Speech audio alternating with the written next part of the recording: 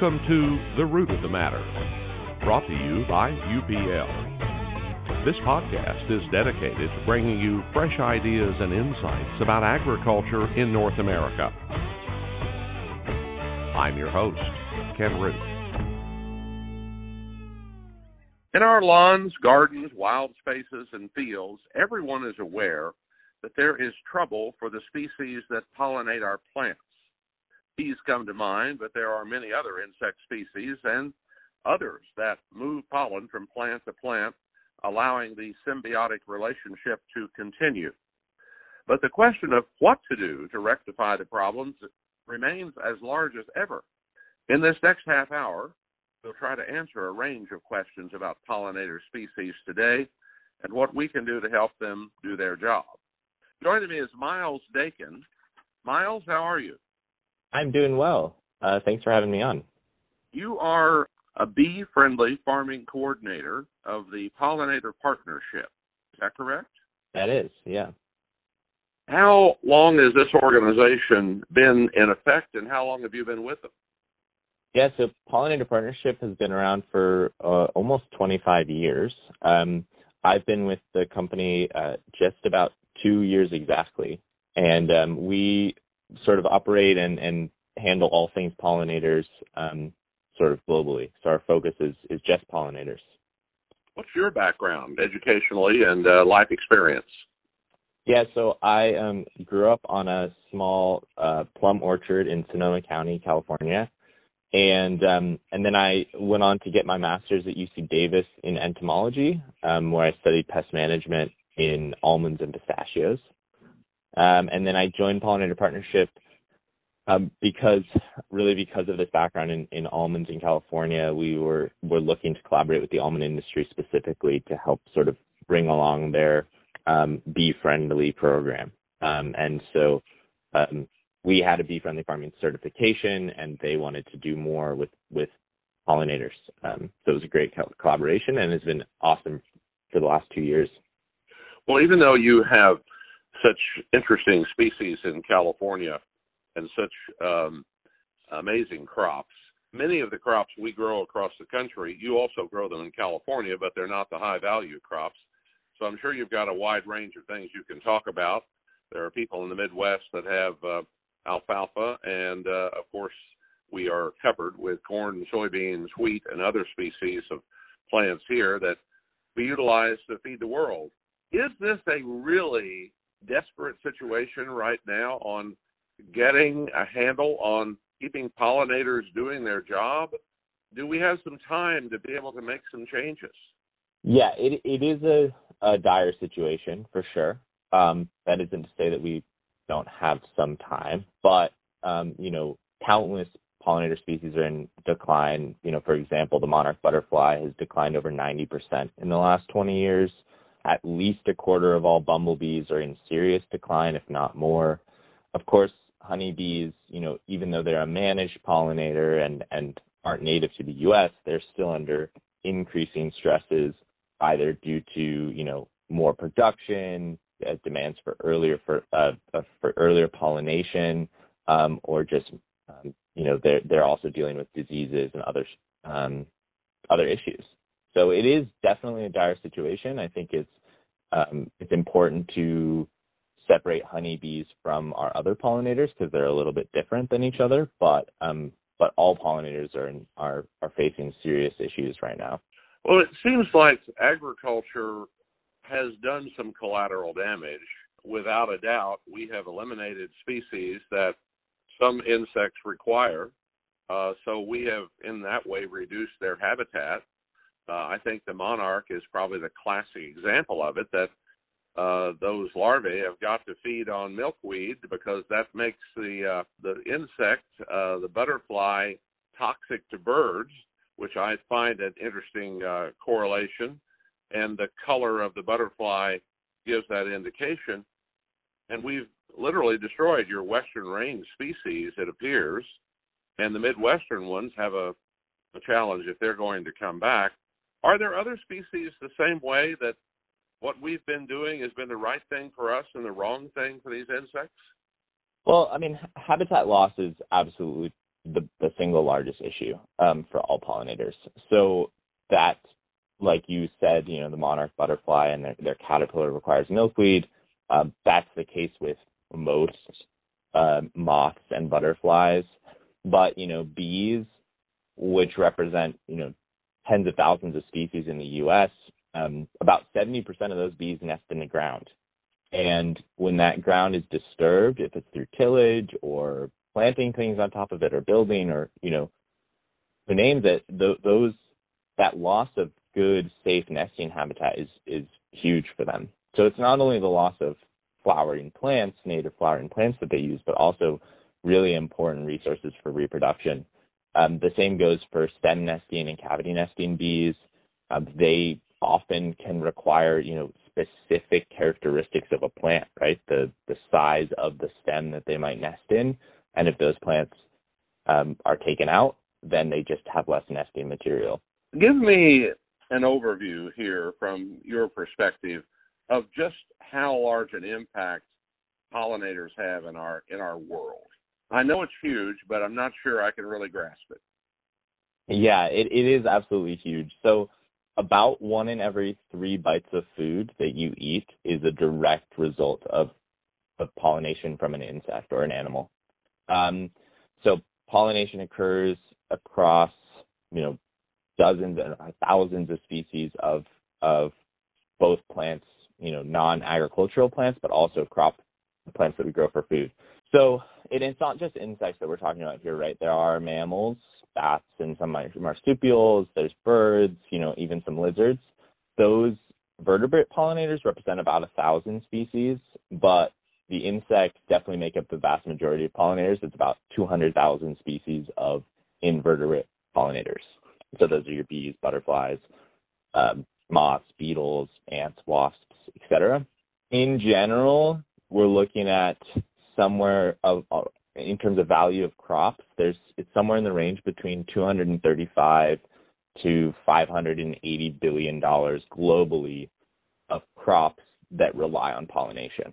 So economically, it's a huge, pollinators represent a huge economic benefit. In the U.S., it's, honeybees are right around the range of $12 billion of pollination value.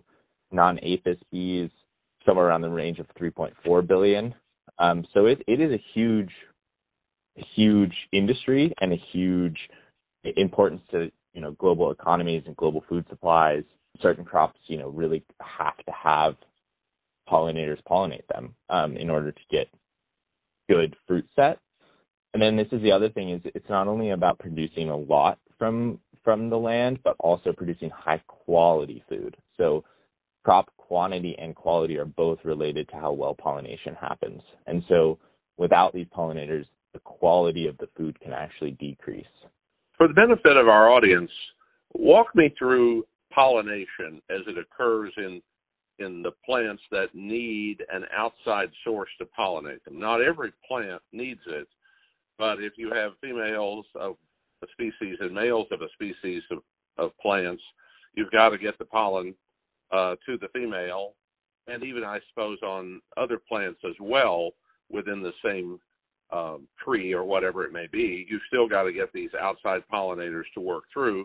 They get a benefit from the nectar, but they also carry the pollen at the same time. So from your entomologist side, tell me how it works.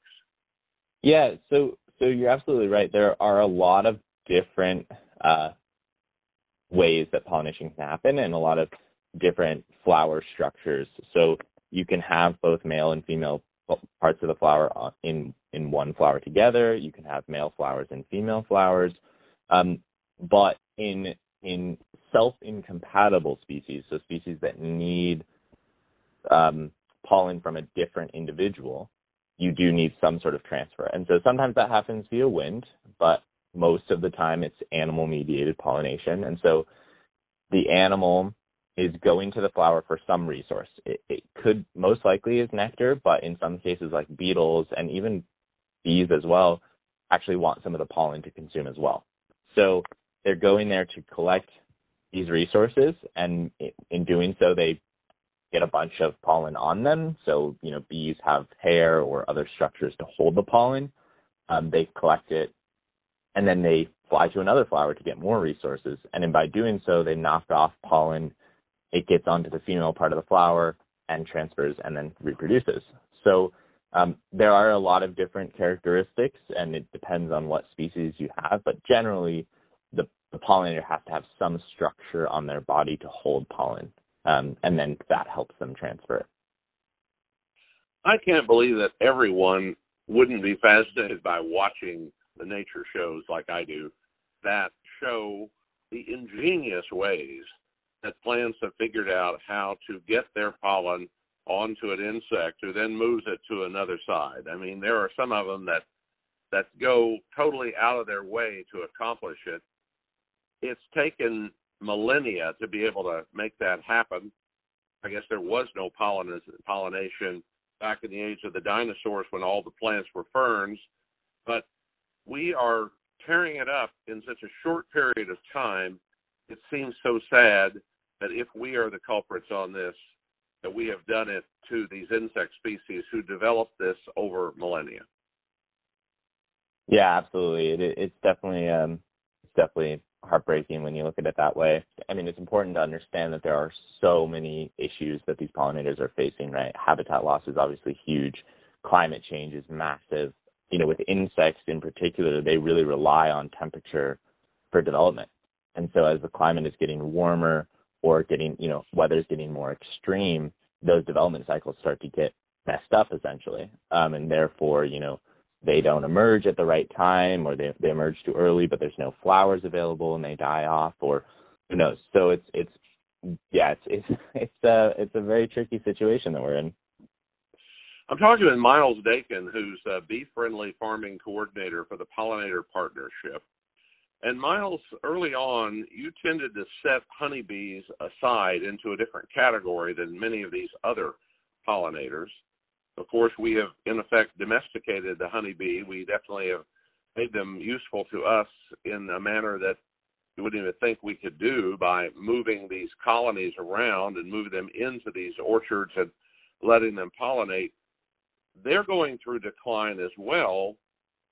Why do you class them different than you do the natural pollinators that aren't farmed like we do? Yeah, I mean, I think it's important to understand that there's, we have the ability to rear them and raise them in huge numbers. And part of that is that they're pretty unique. So just a background, the honeybee, Apis mellifera, is the European honeybee. It was, brought over several hundred years ago. And it's somewhat unique when you compare it to the pollinators we have here in North America natively, in that it lives in these very large hives. Most of our pollinators are solitary, and they live by themselves, and they, interact with other individuals in order to mate, whereas these honeybees live in these huge hives, and therefore it's really easy to produce them in large numbers. And that's really where the difference comes in. I mean, you can supplemental feed them, you can put them in big buildings to regulate their temperature and help with development, and you can move them in large numbers. And so they definitely are going through stresses, and I don't want to diminish that in any way. It's absolutely extremely hard for a honeybee, and if it's pesticide exposure or other food, habitat loss, if it's increased demand for them. But it is slightly different because, with native pollinators, we can't really raise them on those numbers and then support them that way. So in order to support the native pollinators, we have to plant habitat and protect them through management practices. It's slightly different. The varroa mite appears to be a factor in killing out or weakening these colonies of honeybees. Where do you class it on being a threat to the honeybee versus the other things we're doing? Yeah, it is absolutely a huge threat. So the varroa mite can, literally overnight destroy an entire hive. They reproduce extremely quickly and can reproduce basically from one individual female. What's happening with the honeybee is that they're being exposed to all of these harsh conditions, right?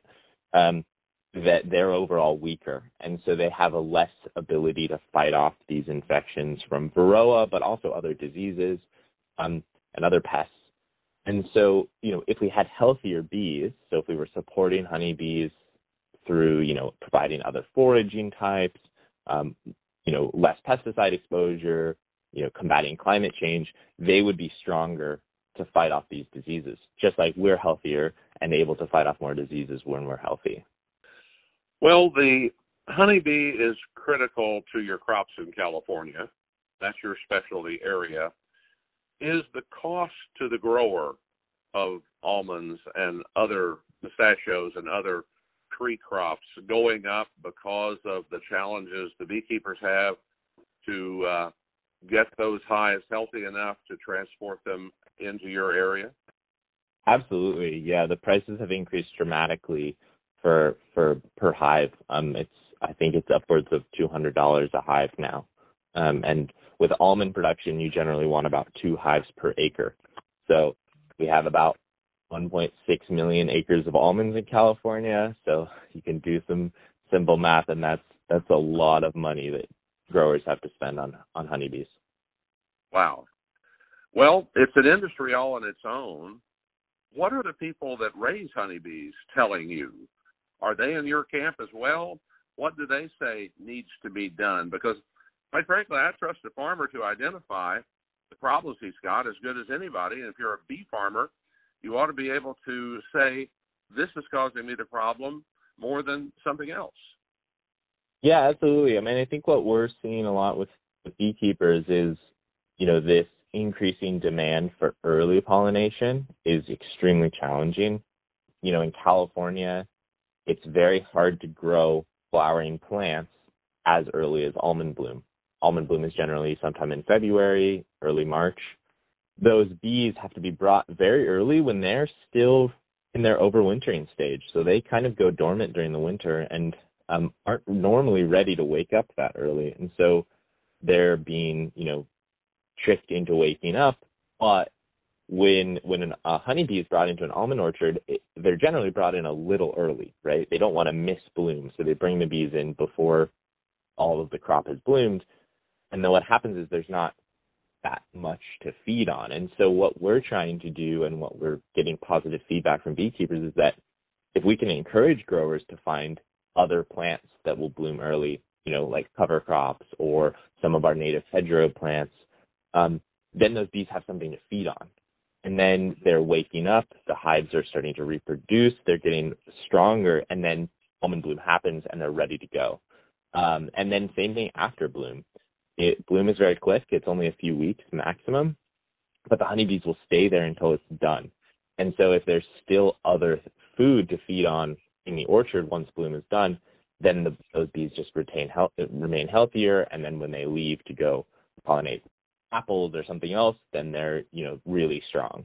So we're getting really good positive feedback from from beekeepers about planting alternate forage for crops or in crops and for honeybees. And then, our management practices that we encourage as well. So a big one that we encourage is integrated pest management.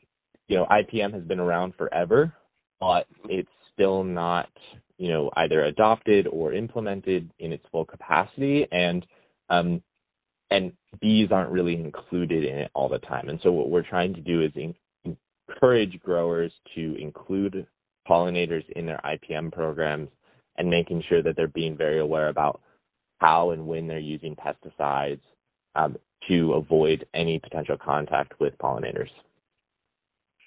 Well, Miles, you've been to the Midwest, I'm sure, and you know the monoculture, if you will, that we have in the exceptionally good lands to where you grow a crop on 98% of your acreage and you have an 8-foot strip where the deer seem to exist well, but you have no other habitat other than that.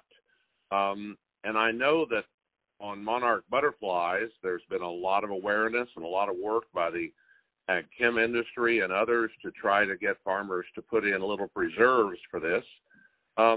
Is this anywhere close to enough for those in the Midwest and the big, wide open spaces to offset what's happened? I don't know if it's enough. I don't know if I can answer that question. But what I can say is that we are seeing more integration of habitat within fields in the Midwest.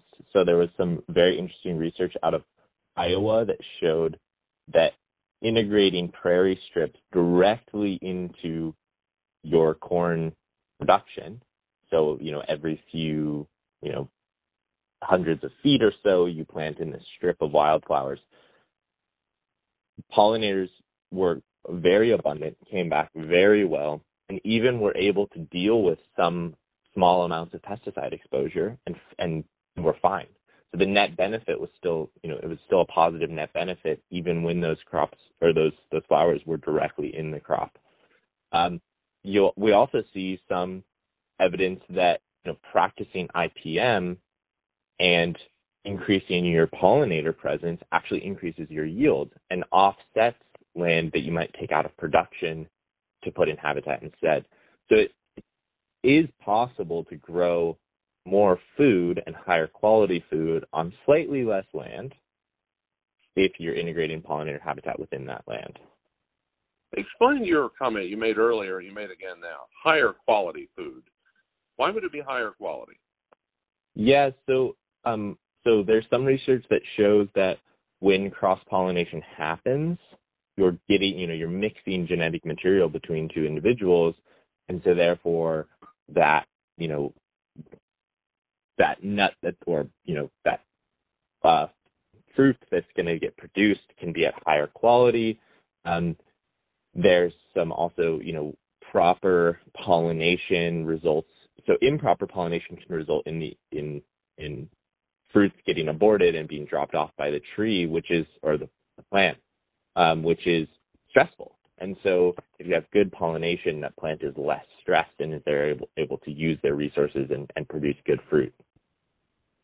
Yeah, outcrossing sounds what you're saying, and heterosis another, if you have the organisms mate, if you will, that are of the same species but different lineage. I understand that. If there's anything the pesticide industry can do, what would that be to help bees and other species maintain their status in nature? Yeah, I think the biggest one is education. I think going back to what I said earlier about integrating or bringing in pollinators into IPM programs, I think that is huge. I think the pesticide companies have, direct relationships with growers and are able to, or with PCAs or crop advisors or, numerous other people. I think they can encourage this integration of pollinators into their management programs. I think that's the biggest one. I really do think that's important. If you're not in agriculture, but yet you may be a gardener or you just care, what can they do to help? Yeah, I'm going to risk sounding like a broken record here, but I'm just going to say habitat.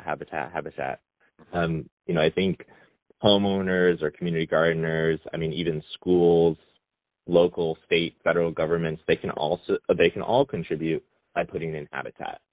There's obviously a lot of private and government-owned land that isn't in agriculture that isn't, up to supporting pollinators. One thing here in California, and I'm sure in many other states, we're obviously being faced with a huge drought. And one of the things that often gets highlighted is people's lawns. And by some, making some small adjustments, maybe replacing your lawn with native habitat, not only can you reduce your water use, but you can also be putting in plants that support pollinators. And the same thing goes, with going back to education. I think it's really important to not only educate people and homeowners and community members, but also kids. They're going to go on to be the future, and if they can be made aware about pollinators early, this stigma of, bugs are gross and, they're going to sting you or hurt you, that needs to go away in order to really get to the future of supporting pollinators and all biodiversity. Well, I'm sorry about the drought you're having and the reaction you're having to have to that drought. And you're not the only place in the world that has that, but it does seem like it could be something, an opportunity for being able to go back to a zero input lawn, if you would, a natural vegetation that will grow in that area normally.